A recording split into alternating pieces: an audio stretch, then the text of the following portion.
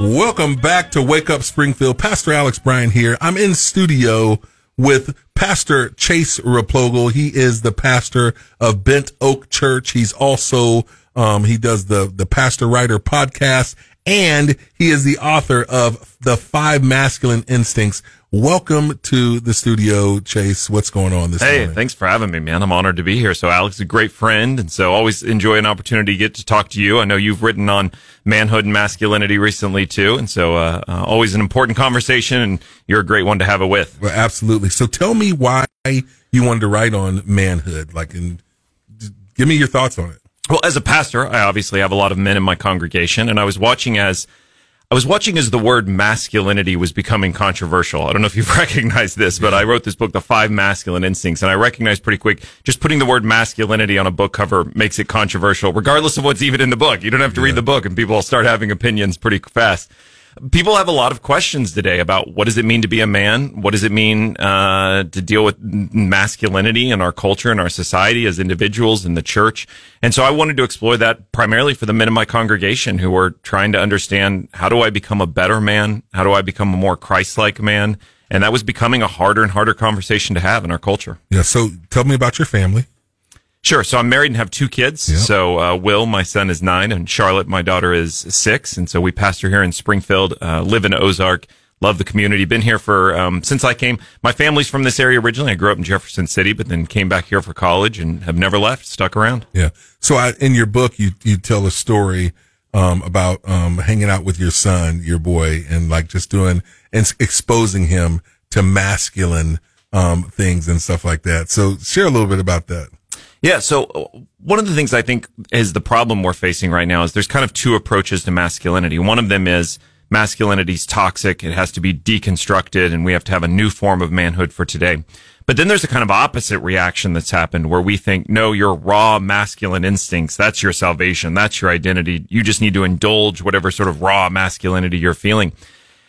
I think what we're missing is the conversation about how do we just mature and grow as men? How do we become better men? And so as I'm raising my son and spending time with him, there's plenty of cliche things we enjoy doing together. We like hunting and we like baseball.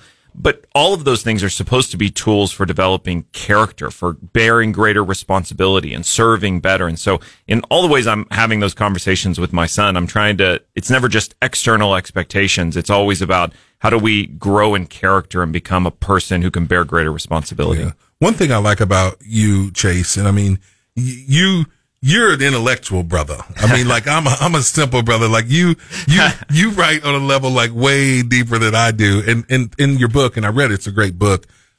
You for all your instincts, you give a Bible character, and then you also kind of weave this Shakespearean theme, through there as well. I'm like, this, it's actually brilliant. I would have never thought to do that, but it's a very interesting read. And so, let's talk about some of this, these Bible characters and how you pick those, the individual ones for some of these instincts. Give us an example of that. Sure. Yeah. I stumbled across, Shakespeare has, some of the words will be famous to people. They'll know them. All the world's a stage, and each of us have our entrance and exits. And Shakespeare says a man in his day plays several parts. And what he's getting at is, as we live as men, there are phases, seasons of life where we're motivated by very different things. We have different ways of behaving and acting and priorities.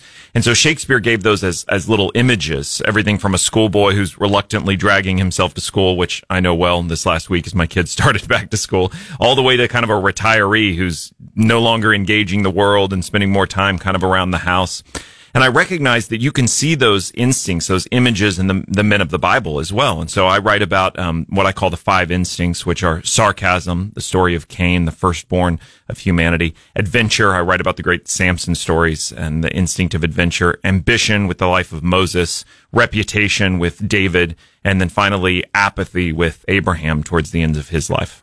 Yeah. And I noticed so I just put out a book on masculinity. Yep, which is great. I've had a chance to read it too and endorse it. Well, thank you. Yeah, you've always been a good friend to me.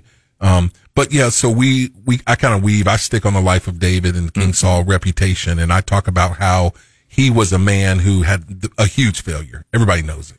I mean, with Bathsheba, committed adultery, and then conspiracy to commit murder, and then government cover up. I mean, it's like nothing of the government today, but yet And I say this, it's not what you do that matters, it's what you do after what you do. Because David went on to be a man after God's own heart, and it's because he repented, and so maybe talk a little bit about that. Like, and so for example, men sometimes, I love your almost the evolution, if you will, not in a bad way, but like of the instincts, you explore those. But men, we mess up, we fail sometimes, but yet there is forgiveness. We can move forward, and we can have the reputation that we want. So maybe just speak on that a little bit. Yeah, sure. So David's story is set in the context of the first king, Saul, who the Bible tells us is appointed king because he's tall and handsome. So in other words, he looks like a king. Let's make him a king. Yeah. It doesn't matter if he's got the character to be king, the skill set, and he gets crushed under those external expectations. He just can't live up to them, and he literally goes mad from it. So the question for David is, can he be a man of integrity, or is he going to try to live into this outward image? And of course, he stumbles. He protects his image. He covers things up to protect his reputation. But the thing that I think makes David such a remarkable figure is, in the end, he leaves us the whole story of his life, his failures and all, in a day where he could have had those records burned. I mean, he could have killed anybody trying to chronicle his life. I mean, look at our own day. Politicians spend millions to cover up their sins and protect their public image, hire teams of attorneys to do it. But David not only gives us the stories of his life with all of their failures, he leaves us the Psalms, which are his own words of repentance, in which he confesses his own sin. And so I like the definition of integrity. And integrity comes from the word integer, a whole number. There's no fractions. There's no missing parts. It's a whole. And that's what you get from David in the Bible. You get a whole life left for us. And it's the call for us as men, too, to say, to be men of integrity means we're willing to sort of inventory and bear responsibility for everything that's in our life, the good and the bad.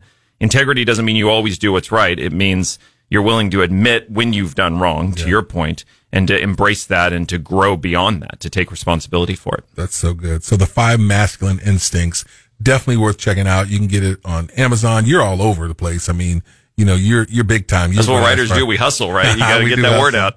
So let's just real quick, your podcast. It's called the Pastor Writer Podcast. So, tell us about that. Where'd the inspiration from that come? Yeah, well, I like doing what we're doing right now. And you and I have done that. I've had you on the podcast as well. I just like talking with writers about the books they're writing, about important conversations. And so the podcast is just me interviewing Christian authors primarily about their books and stuff I found interesting in them. And been a lot of fun. I've done that a number of years now. So there's quite a few episodes on there. And I love it too, because like you're talking about, this guy's a local pastor and author.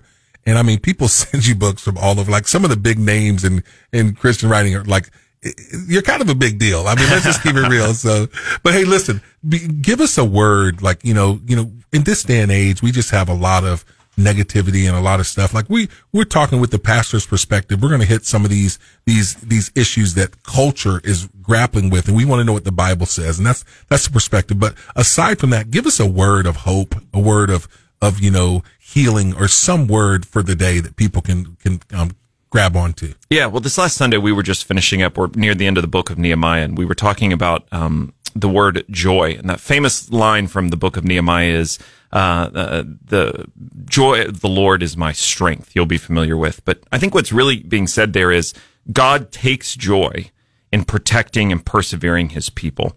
And I think that's a word for all of us right now, particularly in times that are confusing, times that feel threatening, where there's so much anxiety and uncertainty. Not only are we called to be people of joy, but remember, the God that we serve takes joy. His joy is in persevering and protecting and being a shield for his people. So not only do we find that joy by God's Spirit in us, but God himself is rejoicing and taking joy in protecting us. So I would just say, don't lose hope. As confusing as the times are, as difficult as the times are, as threatening as the times are, we have a God who's persevered his people through them before, and he's certainly going to do it again, and his joy is in doing that for his people. That's so awesome. Yeah. So let me just ask you this, and I'm gonna switch gears again. How, so if the Bears win the Super Bowl this year, who do you think's going to finish second place? Who are they going to be playing? Well, I'm a Chiefs fan. I said I'm Missouri born, so I don't know about. I'll put my money on the Chiefs before the Bears, but I know you're a fan. So. Wait. Chris just put his headset like you want to jump in on that. No. I just think it's funny that you think the Bears are going to win the Super Bowl. Listen, you got to have some hope, man. The guy, give the brother some hope. I just scheduled an event for our church, and I was reminded Sunday that it is for the opening day of the NFL season, which happens to be the Chiefs at home. So I think I'm going to have to reschedule that event. You definitely have to. So tell us how people can find you. Where can they find you? And tell us a little bit about your church. Invite the people out. Yeah, we'd love to have you. So we meet, if you're familiar with Grace Classical Academy on Cherry Street, our church meets there. And so Bent Oak Church is the name of the church. You can find it online. Just Google search it, bentoakchurch.org, and you'll have all the information there. All right. So you guys started Bent Oak Church, you and your wife, correct? We did, yeah, about 11 years ago now. So a great group of people, a really relational church, and it's been such a blessing to our family just to be able to worship with that congregation and do it here in the Ozarks where we love living. Did you know that you wanted to plant a church here in Springfield? I felt like I wanted to plant a church, but I didn't think it would be in Springfield, right? Yeah. So I talk about Springfield having a kind of gravitational force. It just kind of sucks you back in. You've got that story, right? You leave, you come back. That's what happens. But we just stayed. So yeah, we love it. So you're a pastor, you're an author, you're a podcaster. What's next for you? What else you got? What other irons you got in the fire? You know, we like to get up to Lake Stockton and sail. So that's what I'd like to be doing a little more of before this summer ends officially, is just a little more time on the lake, a little more time outdoors. Sailing? Yeah. You like to camp? I got to take you sometime. No, so, yeah. No, brother, I don't I can't swim. I ain't going to. I got life jackets. Nah, brother. You got one to fit me, dog. I love the outdoors, man.